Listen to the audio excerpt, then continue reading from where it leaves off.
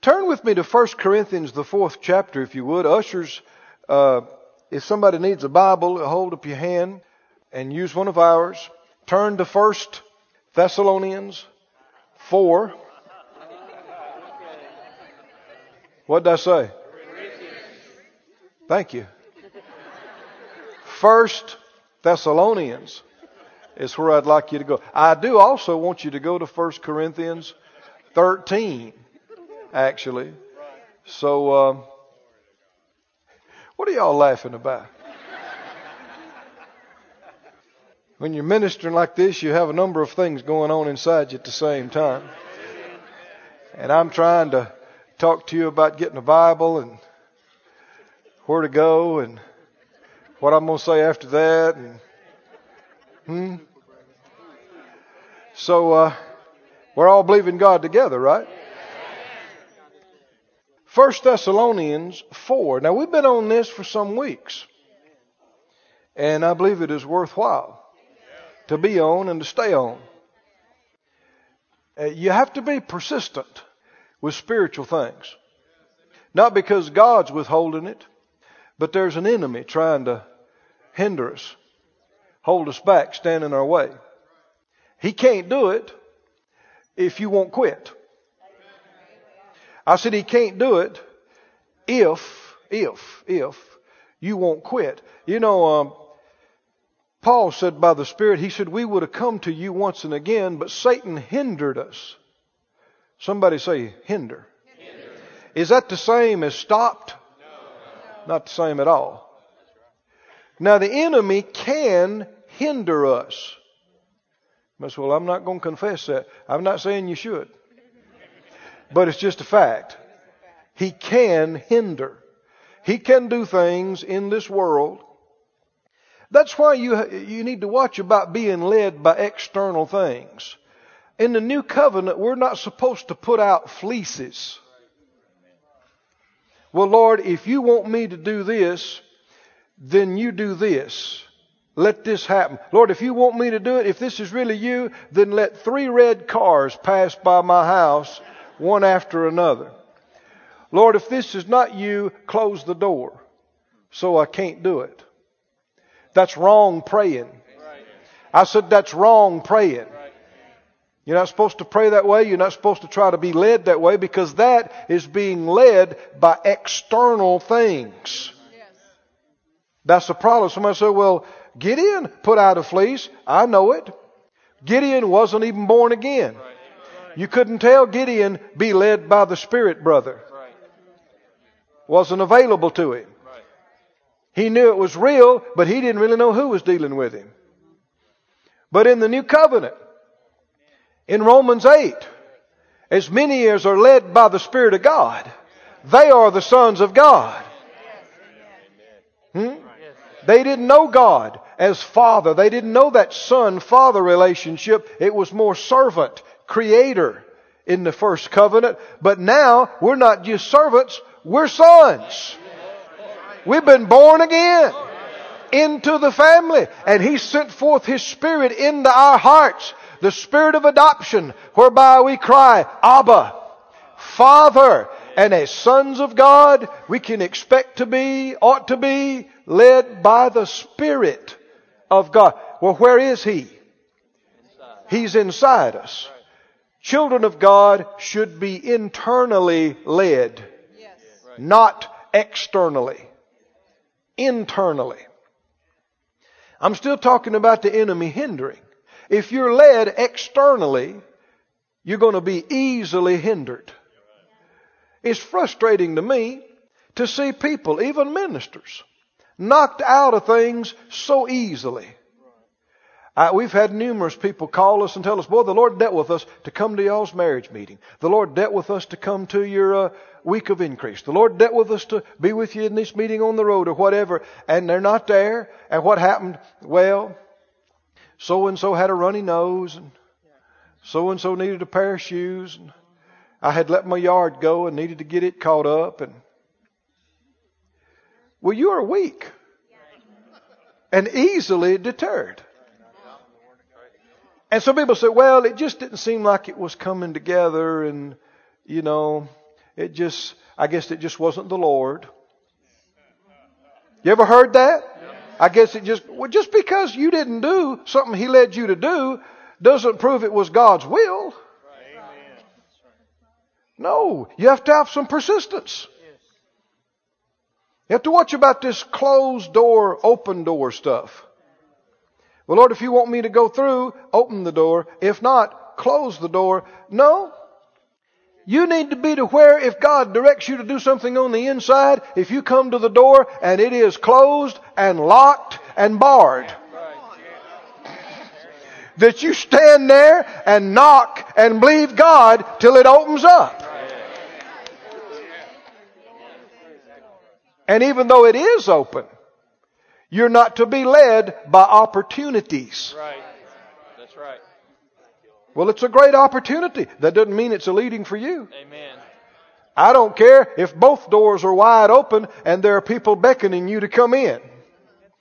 That doesn't mean it's the Lord. Amen. That's right. That's right. And you're supposed to stop before you go in and go, Lord, I see that both doors are open and they're beckoning me to come in, but is this you? Amen. How am I going to know? Inside. Yes. Inside. Yes. Children of God should be internally led. Now, if this is new to you, don't throw it away. Don't get aggravated with me. Find out about what it means to be led by the Spirit of God. We got a lot of material on the subject. If you're interested in it, you can download it for free, no charge, on the internet. We spent, what was the name of the series? Spirit-Led Life. 1 and 2. Yes. To us, it's very important. We take being led by the Spirit very seriously around here. I don't know how people make it without it. Well, they don't. Not really. It is so, so important. In 1 Thessalonians, the 4th chapter, we said the enemy can hinder. He can do some stuff in this natural realm. But if you are persistent and stand and won't quit, if you'll believe God, can He stop you? No, He can't. I said, no, He can't. If you won't quit, He cannot stop you. It is not within His power. It is not within His ability. If you're doing what the Lord directed you to do and believe in God, and for Him to stop you, He'd have to be bigger than God. And He's not. He ain't even close. Greater is He that's in us than he that's in the world. That's why when we resist Him, He flees. Every time. That's why God has made us more than conquerors.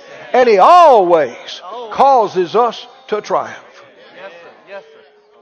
You know, I think a fella could preach in here this morning. Go ahead. Just in a little bit. Did you find your scripture? 1 Thessalonians, 4th chapter. I'm excited about this today because it is, I believe we'll have another revelation and another manifestation of the Spirit of God teaching us how to love. Somebody say, I'm getting this. I'm getting this. 1 Thessalonians 4 and 9. He said, as touching brotherly love, you need not that I write to you, for you yourselves are taught of God to love one another.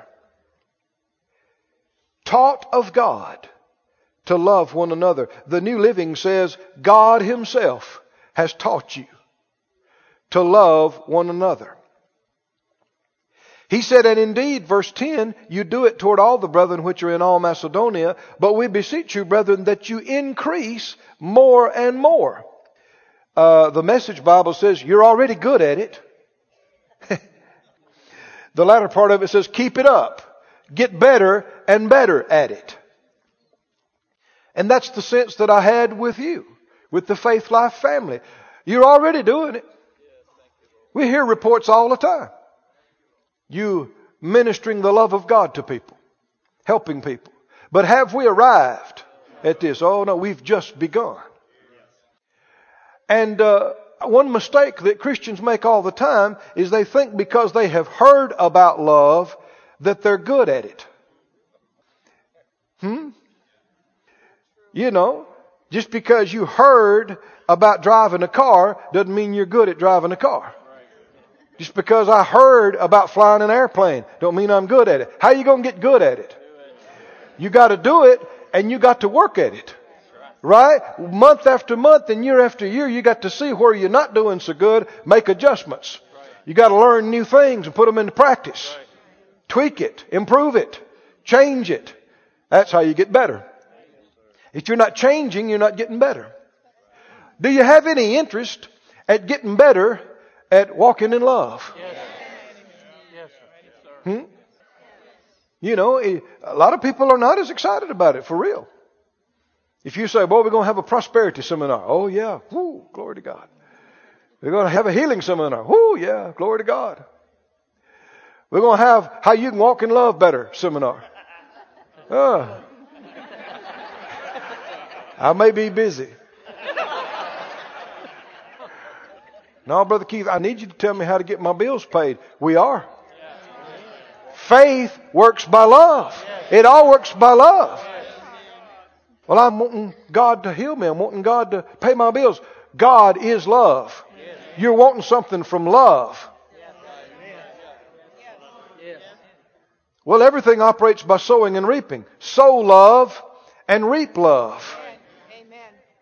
Do you know that prosperity and blessings, material blessings, are love from God I'm talking about, is love manifested to you? Yes. Do you know that healing is love manifested to you? Forgiveness is love manifested to you? Then you want to reap some more love. Yes. Yes. Then you should be interested in sowing love. And who knows more about this than anybody? Love himself. And here it says, you are God taught. You're taught by love how to love. Well, that's being taught by the best. Everybody said out loud, I am taught by the best.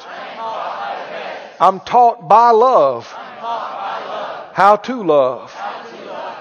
Now the problem is, in our society, when you say love, people's minds goes in 1,000 different directions. So many don't have a clue what love is. Love, first of all, isn't a feeling. Love isn't a feeling. God is love. Love is a command. It's an order. And so many people don't keep the command based on feelings. You don't have to feel like you love somebody to love them. Had 3 nods and a 2 that's right. See, this is new ground for so many people. You do not have to feel like you love somebody to love them. In fact, you're loving them the most when you feel like slapping them. But you don't. You feel like telling them off. But you tell them something good instead. Go to John, please. 15. John 15. We have been talking for some weeks now about how to keep the love command. And we're believing that we are God taught in this. And that we're not just going through a series, but God's teaching us as a faith and as a church family. And we're growing up in this. And we're going to walk in love with each other and with all our family and believers and with everybody more than we ever have. And do a better job at it than we ever have. That wasn't half the crowd agreeing with me. I have a mission, a commission concerning this. And if I don't feel like we're getting it, you know what I'll do, don't you? Huh? How long do you want to hear about this? Is it important? It is so important. It is so vital that we take this seriously like God does. Of all the things He commanded us as the New Testament command, all the other things He could have said in all time and eternity, this is the one He picked. That's right. We should respect that. Yes. If this is number one to Him, it should be number one to us. And we must not be prideful and think we already know what He's talking about and we're already doing it 100%. We must get up every day going, Lord, thank you for teaching me how to love. Thank you for showing me how to keep this commandment. And I purpose to do it. By your grace, I'll do it. And be thinking about it in the day and the night and all week and all weekend. Say it out loud. Everybody say it. I am taught of God how to keep the commandment. How to love others. John 15, are you there? John 15 and down about verse 9. He said, as the Father has loved me, so have I loved you. Continue you in my love. Stay in my love. Live in my love. If you keep my commandments, you shall abide in my love, even as I have kept my Father's commandments and abide in His love. These things have I spoken to you, that my joy might remain in you, and that your joy might be full. This is my commandment, that you love one another as I have loved you. Now, where people have gotten off, huge numbers of folks, Christians I'm talking about, concerning this love walk, is that people have seen in the Word that this kind of God kind of love is a self-sacrificial love. And people have purposed to do it out of a sense of duty and do some actions that are self-sacrificial, but they are unhappy and they're sad. You ever seen anybody that's supposed to be walking in love that was sad? Well, I'm just going to walk in love with them. But it's hard. It's hard. Hard, this commandment's hard. Man, just got to lay your life down. It's hard. That's why most people don't even try to do it. And the few that do think they're some kind of martyr and should receive special reward when they get to heaven. This is wrong thinking. I said this is wrong thinking. How will it affect you spiritually, soulically, emotionally if you just go all out and keep the love command? According to this. He said, this is my commandment. Are you there? Did you read that? This is my commandment, that you love one another, how? As I have loved you. That's what makes it the new commandment. Yes. Love each other like He has loved and still loves us. But the verse previous to it, read it again. The very preceding verse, right up above it. What does it say? These things I've spoken to you, so you'd be a good Christian. It's going to be hard. You won't be happy, but you'll get a reward in heaven. What? No. Why is He telling us to walk in love? We haven't made this connection. By and large, as the church, we've not made the connection between just walking in love night and day and being overflowing in joy. Have we? Some way or another, we didn't make that connection. We didn't listen. We didn't pay attention. If there's something the devil does not want you to do, it is keep this commandment. He does not want you keeping this commandment, because if you do, if you keep it, your faith is going to work. You're not going to have condemnation. You're going to be bold. You're going to be strong. You're going to walk in your authority. He says, where'd you get all that? The Bible. 1 John 5, do you remember it? This is the confidence that we have in Him. He said, in the 3rd chapter there of 1 John, that if we keep His commandments, our heart does not condemn us, and we have confidence toward Him, and whatever we ask, we receive it. Does the devil want that in your life? Oh, no.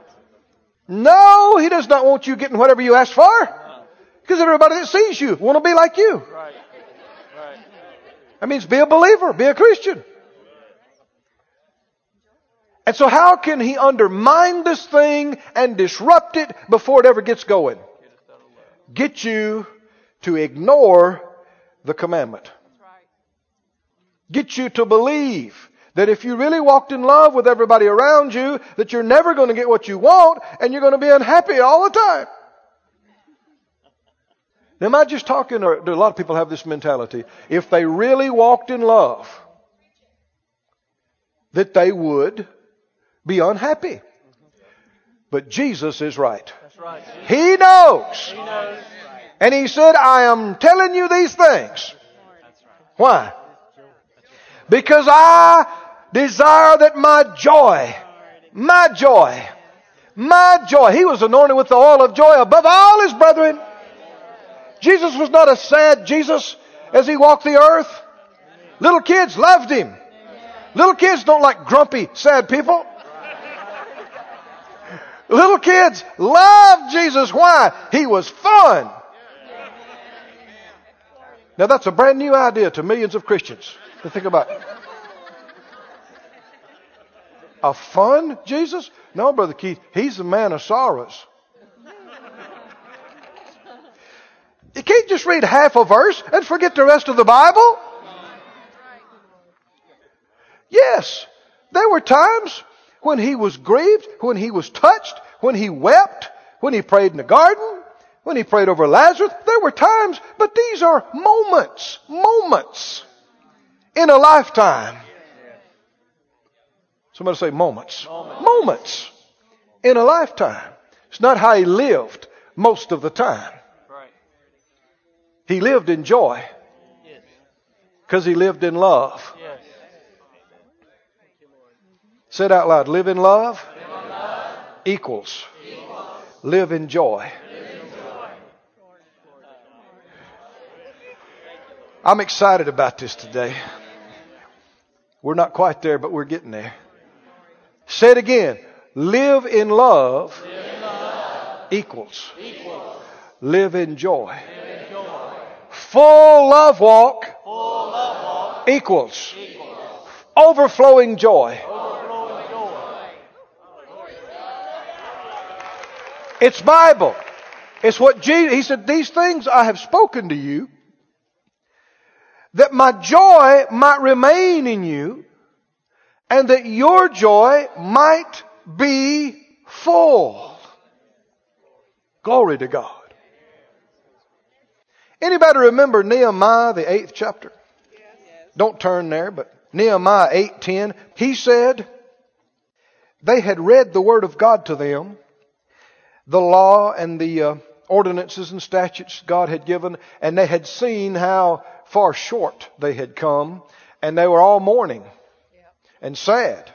And the man of God said to them, don't be sorry, for the joy of the Lord is your strength.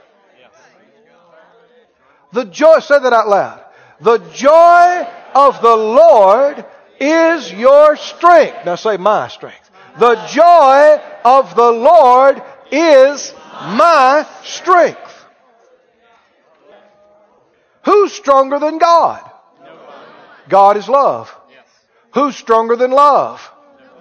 What is stronger than love? So what is accompanied with strength? Joy. Walk in more love means you walk in more God. Means you walk in more strength. Means you walk in more joy. More love, more joy. More love, more joy. Less love, less joy. There's revelation here. There's revelation here. There are a lot of sad Christians around. There are a lot of depressed, unhappy Christians. And it is a contradiction to say I am a depressed Christ-ian Christian. Because Christ means anointed one. Right. Anointed one. Not anointed with depression. Right. Hallelujah. Did you know there's a lot of folks who don't want to be Christians because they have relatives who are? They have family who are? Why? And they think, well, if being a Christian is like being like Uncle Joe, then forget it. Why? Uncle Joe is grumpy. Right. And the only thing he knows about being a Christian is don't. Don't do this. Don't do that. Don't. And the grandkids don't enjoy it. Don't. No, don't. You're going to hell. Don't. Ooh, you're going to hell. Don't. You do that, you're going to hell. You better not do it. Don't do it. Don't do it. Can't do this. Can't do that. Can't do that either. No, better not do. No, never do that. Never. Don't.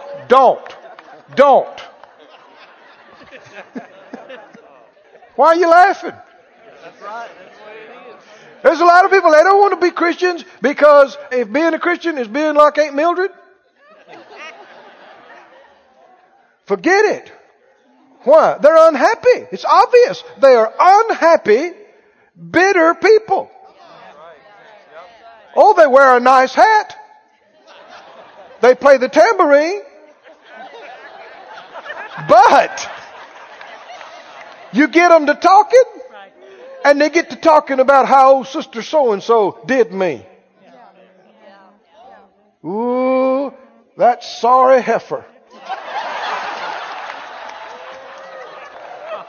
Bitter, unhappy.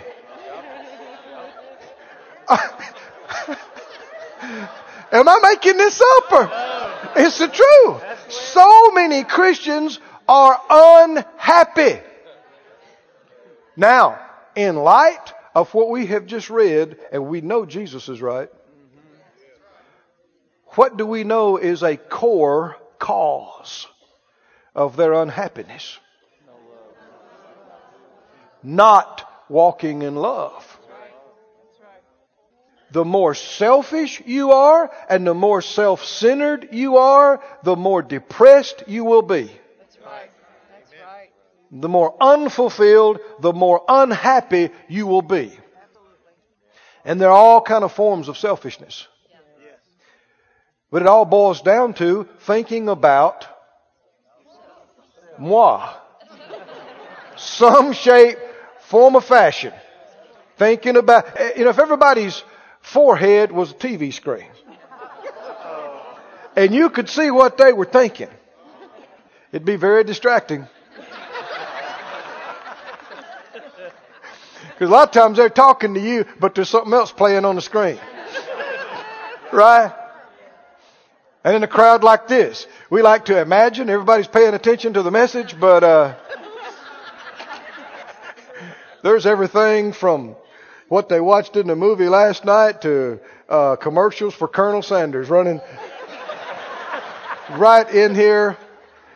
But so much of it is me. It's about me movies, me trailers, me reruns. Even the commercials are about me. It's me. What do you mean? Well, how I feel right now. What I need. What I really need. What I've got to have. And maybe there is a legitimate need, but it's still selfish. Well, I don't think about me. I think about my kids. Same thing. Whose kids? My kids. Well, I don't think about me, Brother Keith. I think about my church. Whose church? I just think about my ministry. It's not about me. Well, yes, it is. It's still selfish. Your kids. Your grandkids. Yours. Not somebody else's. Yours. Well, I'm not selfish. I just think about my kids. That is being selfish. Because it's your kids. Now, some folk don't like that, but hey. All you got to do is examine yourself. How happy have you been? How joyful are you really? What is the core the root cause of this unhappiness? Selfishness. Thinking about what they didn't do for me, what they did against me, how they hurt me, what I need, what I'd like to have, what I want, what I don't have. I mean, the list goes on and on and on, but it all comes back to thinking about me. I was in the floor praying some years ago, and I was a little bit concerned about some things. And the Lord spoke to me. I don't mean I heard an audible voice, but inside me very distinctly. He said to me, son, if you'll just forget about you, most of this will just go away. So I quit praying and I sat up. I thought, let me think about that now. If I would just forget about me, most of this would go away. He's talking about all these feelings I'm dealing with. And I began to examine it. Well, yeah, I'm thinking about how this affects me. Or how this is going to affect me. Selfishness is an ever-present scourge. Because it's the nature of your flesh. And it's with you all the time. All you got to do to be selfish is just wake up in the morning. You don't have to try. It's always there. It's always on the surface to think about yourself. Oh, but when you're born again, the love of God. How many like singing that hymn? I like singing that. The love of God. Glory to God. How pure. How measureless. That love has been shed abroad in your heart. It's not in your head, not in your flesh, not in your feelings, in your heart by the Holy Ghost. And that love is the same love God loves you with. It is unselfish. And that love is the kind that brings joy to the full and overflowing. You want to be happy? You want to be really happy? You want to have the very joy of Jesus in you? You want to have joy to the full and overflowing? Forget about yourself. Quit thinking about yourself. Quit talking about yourself, you and yours. And start living to give. Start living to love. And you tap into a joy that the world cannot find. You believe it or no? Where are you right now? John 15. I want you to read it one more time before you go. Verse 11. These things I've spoken to you. I'm talking about going to another verse, not leaving here.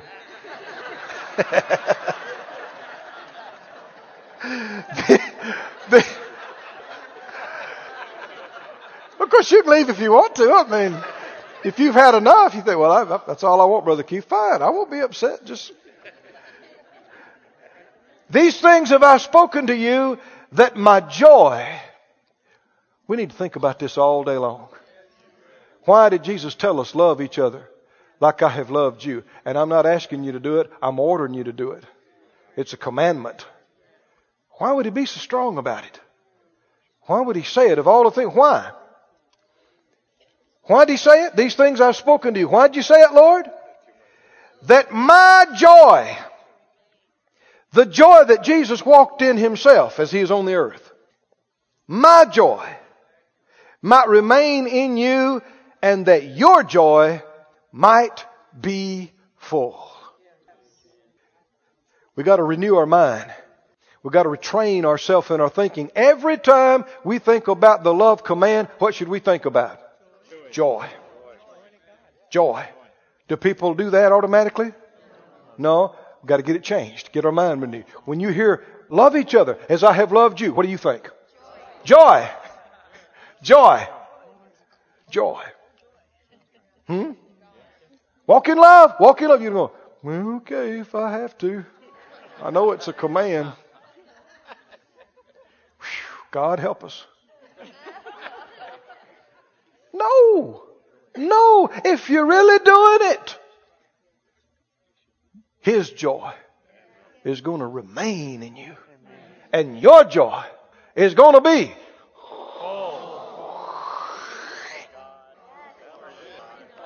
full. Which means you're going to be strong. Because the joy of the Lord is your strength. Your strength. Let me read that to you from another translation in Nehemiah 8:10. Amplified, Nehemiah 8:10 says, "Be not grieved and depressed, for the joy of the Lord is your strength and stronghold." Glory to God. The, New Century Version? He said, Nehemiah said, "Go, enjoy good food and sweet drinks. Send some to people that have none. Today's a holy day to the Lord. Don't be sad." Somebody say, "Don't be sad." Don't be sad. Look at your neighbor, exhort him, say, "Don't be sad." Look at somebody behind you, in front of you, say, "Don't be sad." Don't be sad. Don't be sad. Don't be sad. Did he say try not to be sad? No, sir. No. He said don't be. Don't be sad. Now, do you know why I'm still camping on this? We got millions of depressed Christians. Millions. They're taking drugs for their depression. They're going and sitting down and rehashing their childhood with people, trying to get out of their depression. It's crazy when we've been delivered. We're supposed to be the most joyful people on the planet. We're supposed to make the druggies and the drinkers and the partiers envious. They're supposed to look at you and go, "Man,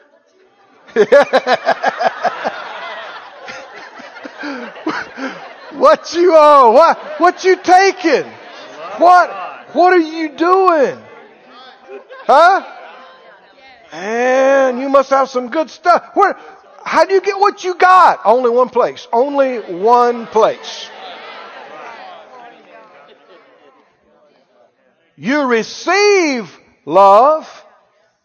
You receive the love of God, and then you sow and give and minister the love of God. And this is the key to joy in life.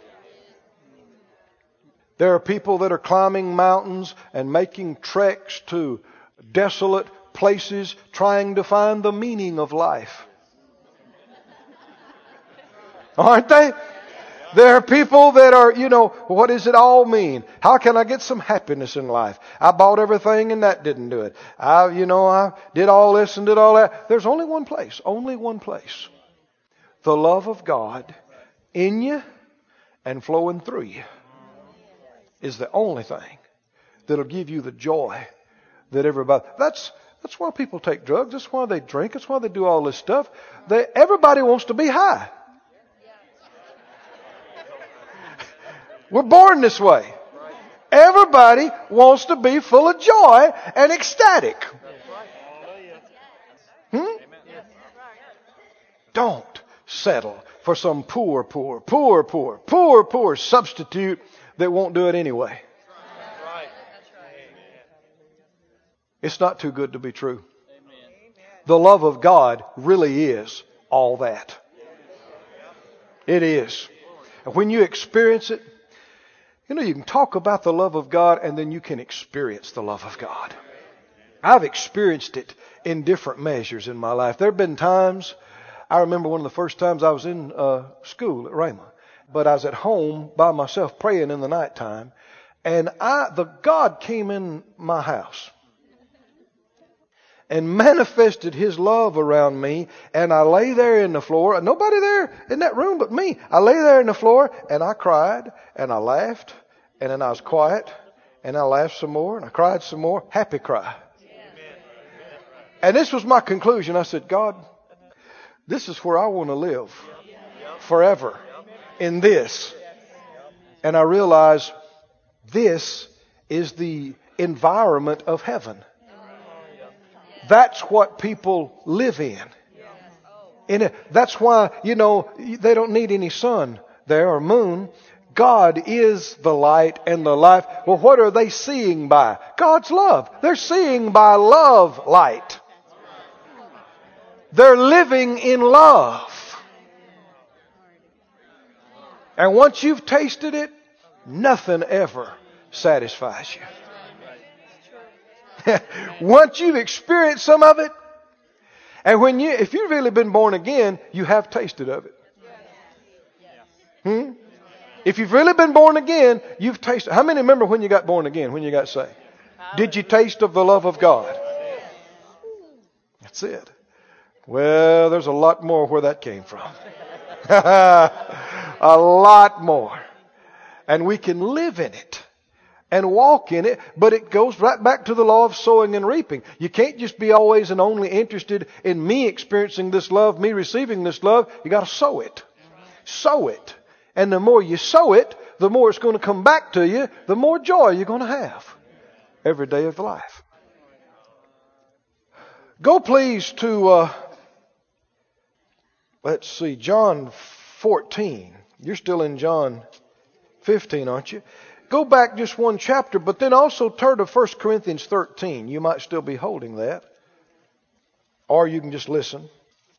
1 Corinthians 13, we have a description of how love acts and reacts. And there's one particular thing I want you to notice. 1 Corinthians 13:4. Love suffers long and is kind. Love envies not. Love vaunts not itself, is not puffed up, does not behave itself unseemly, seeks not her own, is not easily provoked, thinks no evil, rejoices not in iniquity, but rejoices in the truth. Somebody say rejoices, in the truth. Say it like this. Love rejoices. Say it again. Love rejoices. Again. Love rejoices. Love rejoices. Listen to another translation of this, the New Living Translation. It does not rejoice, this is 1 Corinthians 13:6, New Living, does not rejoice about injustice, but rejoices whenever the truth wins out. Well, what happens when the truth wins out? You'll know the truth. The truth will make you free. When the truth wins out, somebody gets free. And when that happens, love rejoices. Love is glad. Now, the nature of the flesh is to seek your own and be happy when you win. There are so many folks, Christians included now, they don't really care about what's right. They just want to be right. They're not really looking for the truth. They just want to do what they want to do. They want somebody to agree with them. They're not really wanting the truth to win out. They're wanting to win out. Yes. Yes. Anytime you get in a discussion with somebody, don't get obsessed with who's right. Focus on what is right. Both of you may be wrong. Both of you may be partially right. Let's look for what is right. Love rejoices when the truth is manifest and wins. When the truth wins, Jesus wins. He is the truth. When the truth wins, the Word wins. You'd rather you win or the Word win. It's not just about you being right. You winning. So many that we've talked to that said they wanted help. They really didn't want to know the truth. They just want you to side in with them and tell them that what they're doing is okay. They want to be able to quote you and go back to somebody and say, well, I talked to them about it and they said it was okay. I don't make it okay. If 90 preachers said it was okay, still don't make it okay. Love rejoices. Say that out loud. Love rejoices. Now look at such an outstanding example of this back in John 14 where you're holding your place. Well, where are you? That's right. Go back to Luke 15, then we'll get to John. I think you'll get more out of it if we'll do it this way. Luke 15.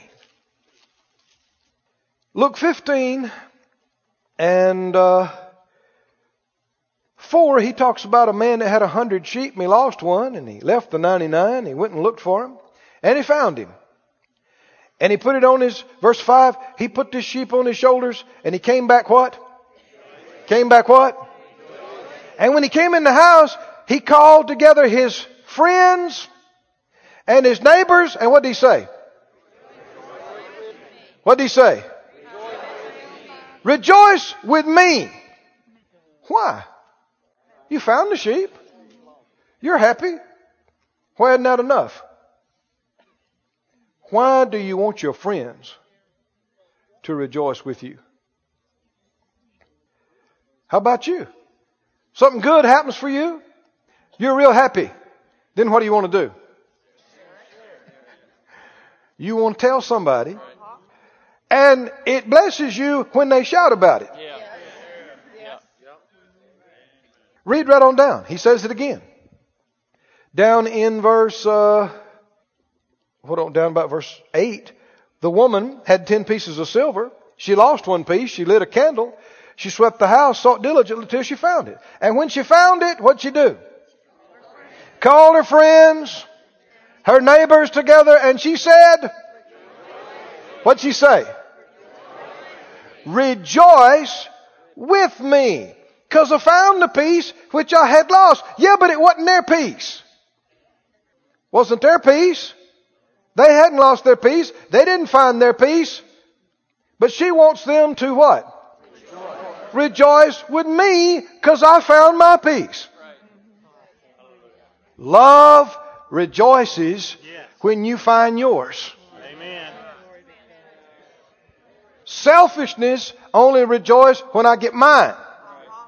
But love will shout when you get yours. Genuinely rejoice. Friend, this may be bigger than you know.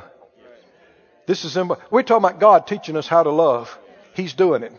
He's doing it right here, right now. You can tell He's already been talking to us about this, haven't He? You know, I've encouraged you. Have celebration parties. I mean, we're getting our houses. We're getting our buildings. We're getting our lands. That means we're supposed to be having parties. All over. Parties. Should be having parties. Right? It is so ugly when your brother, your sister has been blessed and you snub it. Have you ever seen that? You come up and you go, glory to God, I got my car. And they go, yeah, okay. Did I tell you about mine? Yeah, I noticed yours didn't have the heated and cooled seats. I was able to get that on mine. You want to come try it out? What is wrong with you? See, some people, unless the party is about me, they ain't interested in coming. Oh, that's ugly. Selfish. Self-centered. Maybe what they just received might not be as nice as what you just did, but if you started walking by faith, you know that the first thing you received was not as nice as that. It depends on where somebody is. The 3-year-old comes with a drawing to you, and it just looks like spaghetti with crayons. You don't deal with it like an art critic. You don't hold it up and go, what's this supposed to be? It's a doggy. There ain't no way that's a doggy. That's pitiful. Go back, draw me a decent dog. Well, you're ignorant. You're ignorant. It depends on where they are.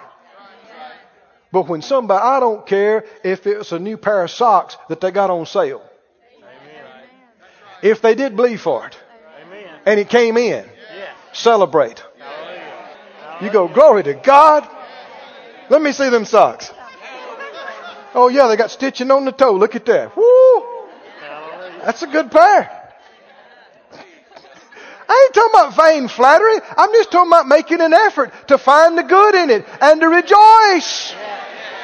Love rejoices in your victory, your blessing, genuinely.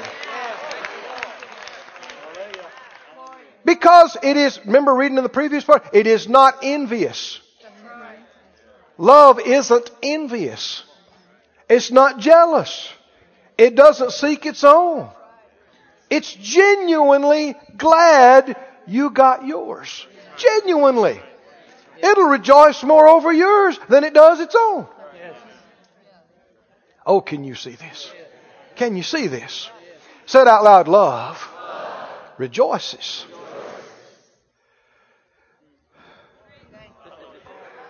Look at this. This is such a wonderful example here. Look at, you're still in John, aren't you? Go back to John where you're holding your place. What was it, 14? We're making some progress today, friends. God Himself is teaching us how to keep the command. John 14. Jesus is the best thing His disciples have ever seen or heard. Best thing ever happened to them. Just like us. Before He came, their life was dull and boring, unfulfilled. Get up, work, come home, clean up, eat, go to bed, get up, do it again.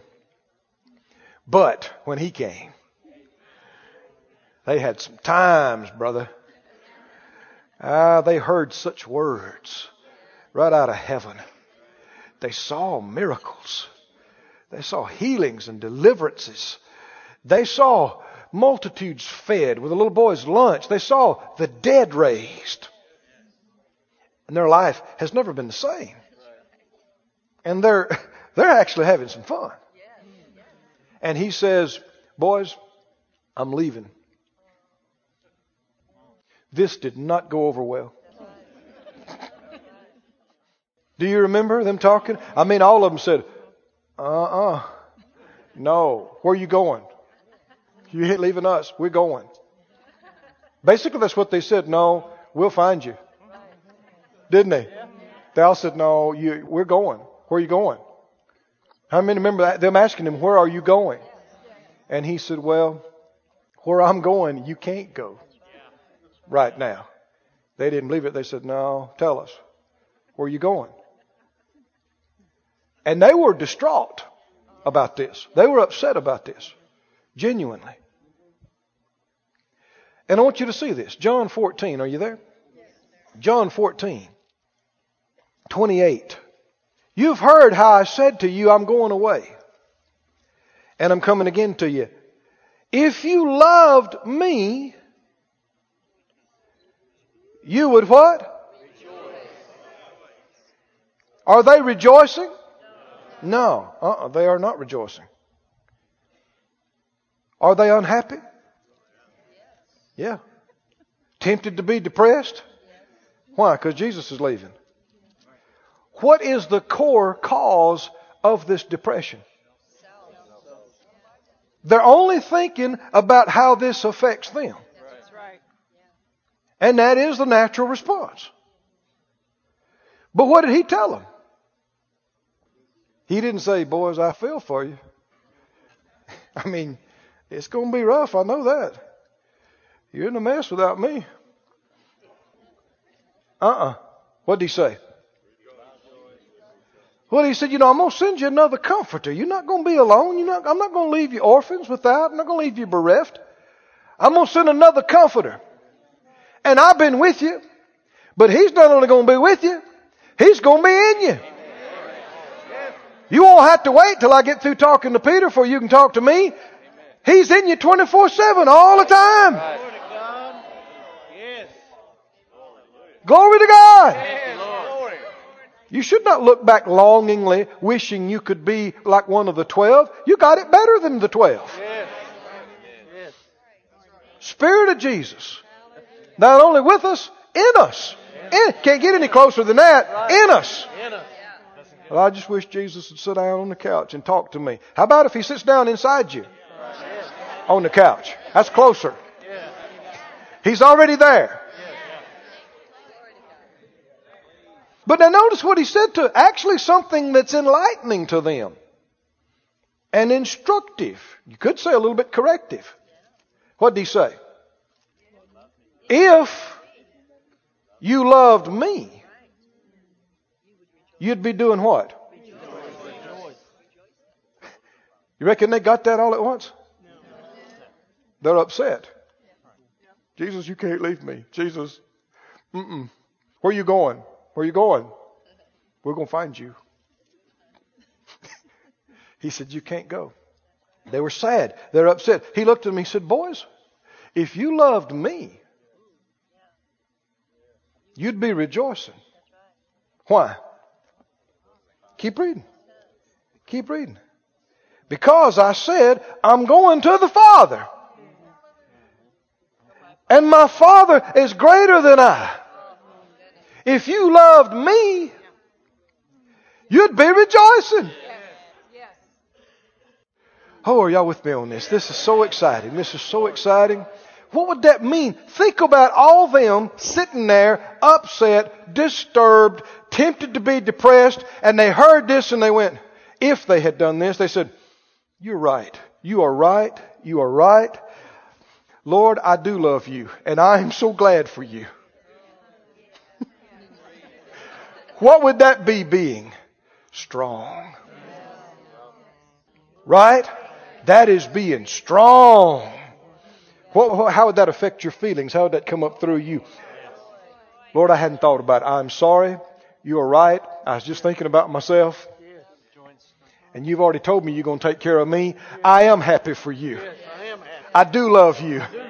So I do care that you are about to be with the Father. Glory to God. You're going to be out of here. You ain't got to deal with this no more. I am happy. I am. Can you do that through your tears? Can you do it through your feelings? We ought to do it every time one of our loved ones goes home to be with the Lord. We ought to do it. Yeah, that doesn't mean that something's wrong with you because you cry or because you miss them for a time. But you must not just sit there and think about how this affects me. Or that's why you're not loving them. Can you see that? If you love them, you got to rejoice. Somebody say, love rejoices. Love rejoices. Love doesn't just quit crying.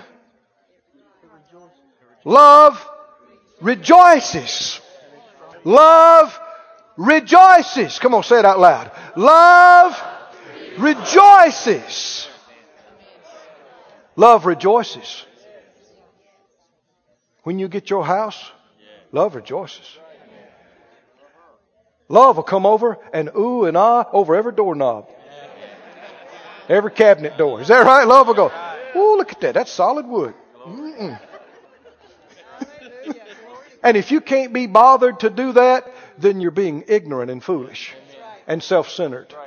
Love makes the effort to take the time to notice it and to say it. You get your car, love will go, ooh, look at that. They put chrome on that too. Look at that, how smooth that is. Race that engine again. Whew. Man, that's smooth. Can we go for a ride?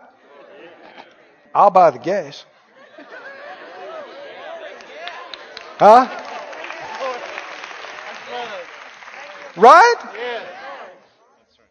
And every bump you hit go, whew, did you feel how that thing smoothed that out? Look at that.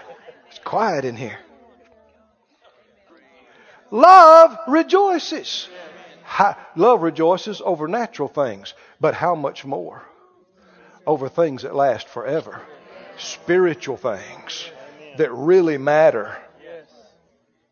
We have reason to believe and know and understand that our people in heaven also rejoice over spiritual progress that we make on the earth. They're not so much interested in the car we got or the house or the clothes, because all that stuff is just temporary and going away. But when somebody gets saved, when somebody gets back to God, somebody gets filled with the Spirit, somebody answers the call to do what the Lord told them to do, they know about it. They know about it and they rejoice. Somebody say, where'd you get that? Well, the angels are there in the same place. And they rejoice when one comes back, right? They rejoice. There's rejoicing in heaven when others spiritually benefit. When others make spiritual gain, there's rejoicing in heaven. Glory to God. Glory to God. Somebody say love. Rejoices. Glory to God. Love rejoices. Thanks be unto God. Go to 2 Corinthians 12. I think I can close with this. We've said this repeatedly, but let's look at it another time. When you hear the commandment of love, what should you think? Joy. Fullness of joy. 2 Corinthians 12, he made this statement, and you can see it's the love of God coming through him towards these people who are trying to act like they don't know him. God used Paul to start this work. He is their father in the faith. But now they have found new and improved apostles who claim themselves to be something above and stronger than Paul, and they're really not apostles at all. But these people have allowed themselves to be deceived and are ignoring him and chasing after these people that promote themselves. And this is a statement to him that has just stuck in my heart. 2 Corinthians 12, are you there? And down in verse 14. He said, the third time I'm ready to come to you, I will not be burdensome to you. I seek not yours, but you. For the children ought not lay up for the parents, but the parents for the children. And I will very gladly, did you hear this phrase? I will what? Even though you treat me like this, I'm going to obey Jesus. And I'll lay my life down for you. Because I love you. It's hard. That's what's been taught. It's not the Bible. That's not acceptable.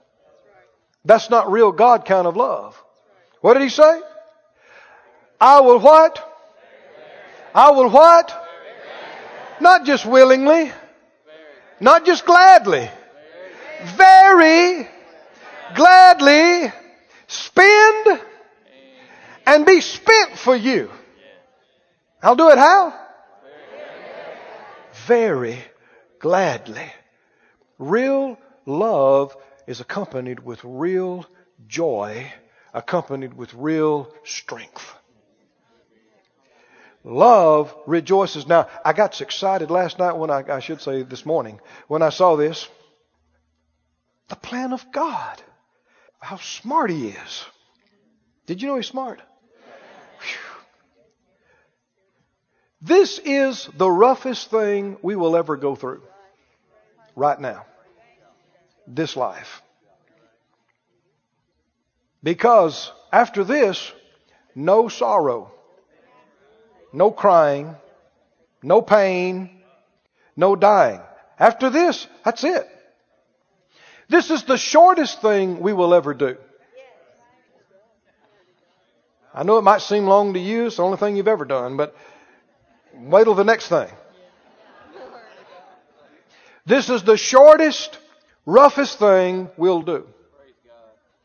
Because we know the least right now. We got these mortal bodies to deal with. We got sin and the curse and the devil in the earth and crazy people.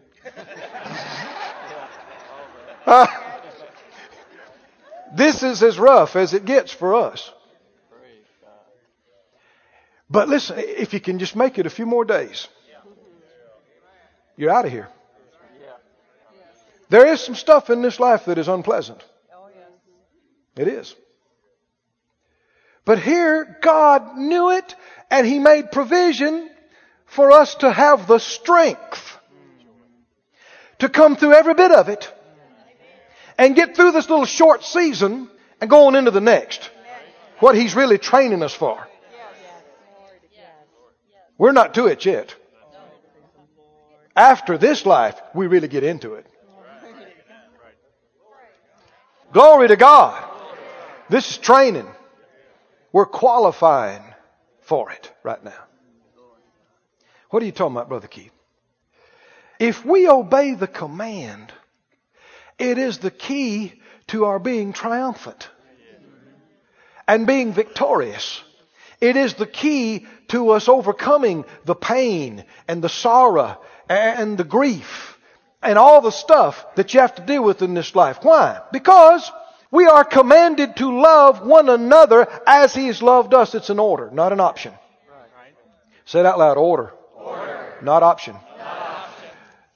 And if love rejoices when you have a victory, well, even in a church the size of ours, somebody's having a victory every day. Oh, are you seeing this or not? Somebody got healed. Somebody got their bills paid. Somebody. Even in a church, medium-sized church like this. If you rejoiced with everybody that had a victory every day, what does that mean? It means you're rejoicing every day. That's what it means. And it's that joy of the Lord that gives you your strength and enables you to deal with everything else that's going on.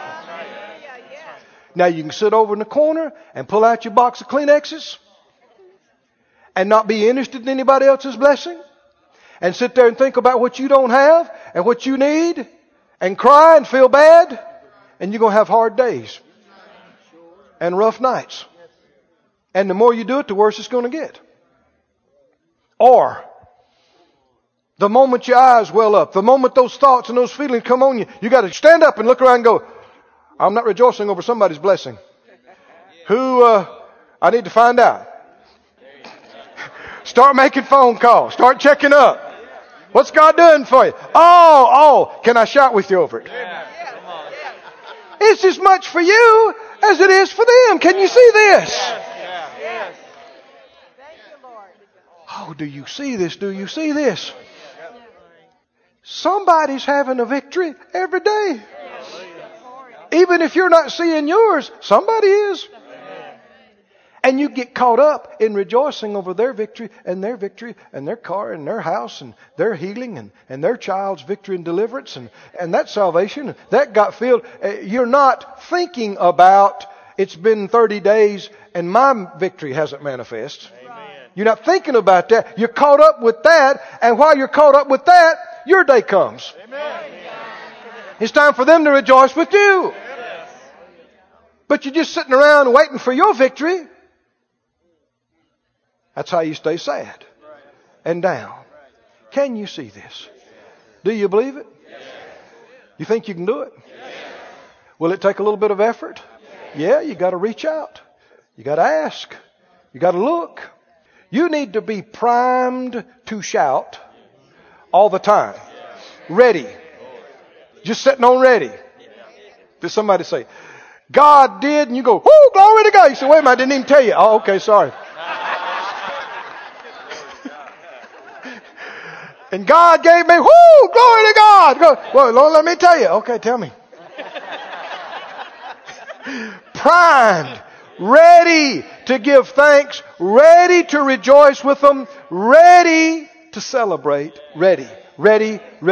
That's love. Love does that every day and every night, and love is full of joy all the time. And love is strong. every day. Can you say amen? Stand on your feet, please. Woo! Glory to God, glory to God, glory to God.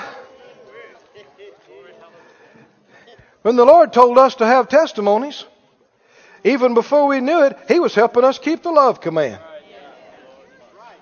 Is that right? We didn't even know it, but He was helping us. Why? Because we rejoice over our brother's new pocket knife. We rejoice. Is there anything to rejoice over today? All around you. Find somebody and shout today. Find somebody and rejoice and give thanks. Find something to ooh and ah over. It's no sign of superior intelligence or development that you can find faults with something. Anybody can find fault. It takes no special talent to do that. Right? But it takes effort to look past glaring deficiencies and find something positive and remark about that. I know my grandpa used to tell me this as a little boy. He'd tell me about the meanest man in the county. Mean man. I mean, this man beat his wife. He hurt people. He robbed people. He stole. He lied. He was a drunk. He was this. He was everything. And he died. And people, a few people came to his funeral. And people would come by and look at him in the casket and go, well, that was a sorry rascal, And keep going. And they're talking outside the funeral home. I tell you one thing. We know where he went. Boy, he was a mean outfit. And he said there's this one guy in the community, though, never talked bad about people. Never did. Everybody knew it. You never heard him talking bad. And when he came by the casket, they thought, well, what's he going to say? He stood there for a long time. Finally, he looked over and said, I think that fellow was the best whistler I've ever heard. If you look, you can find something, right? And there's merit to that, not finding fault. Praise the Lord. Close your eyes if you would. Lift up your heart. Lift up your hands before the Lord.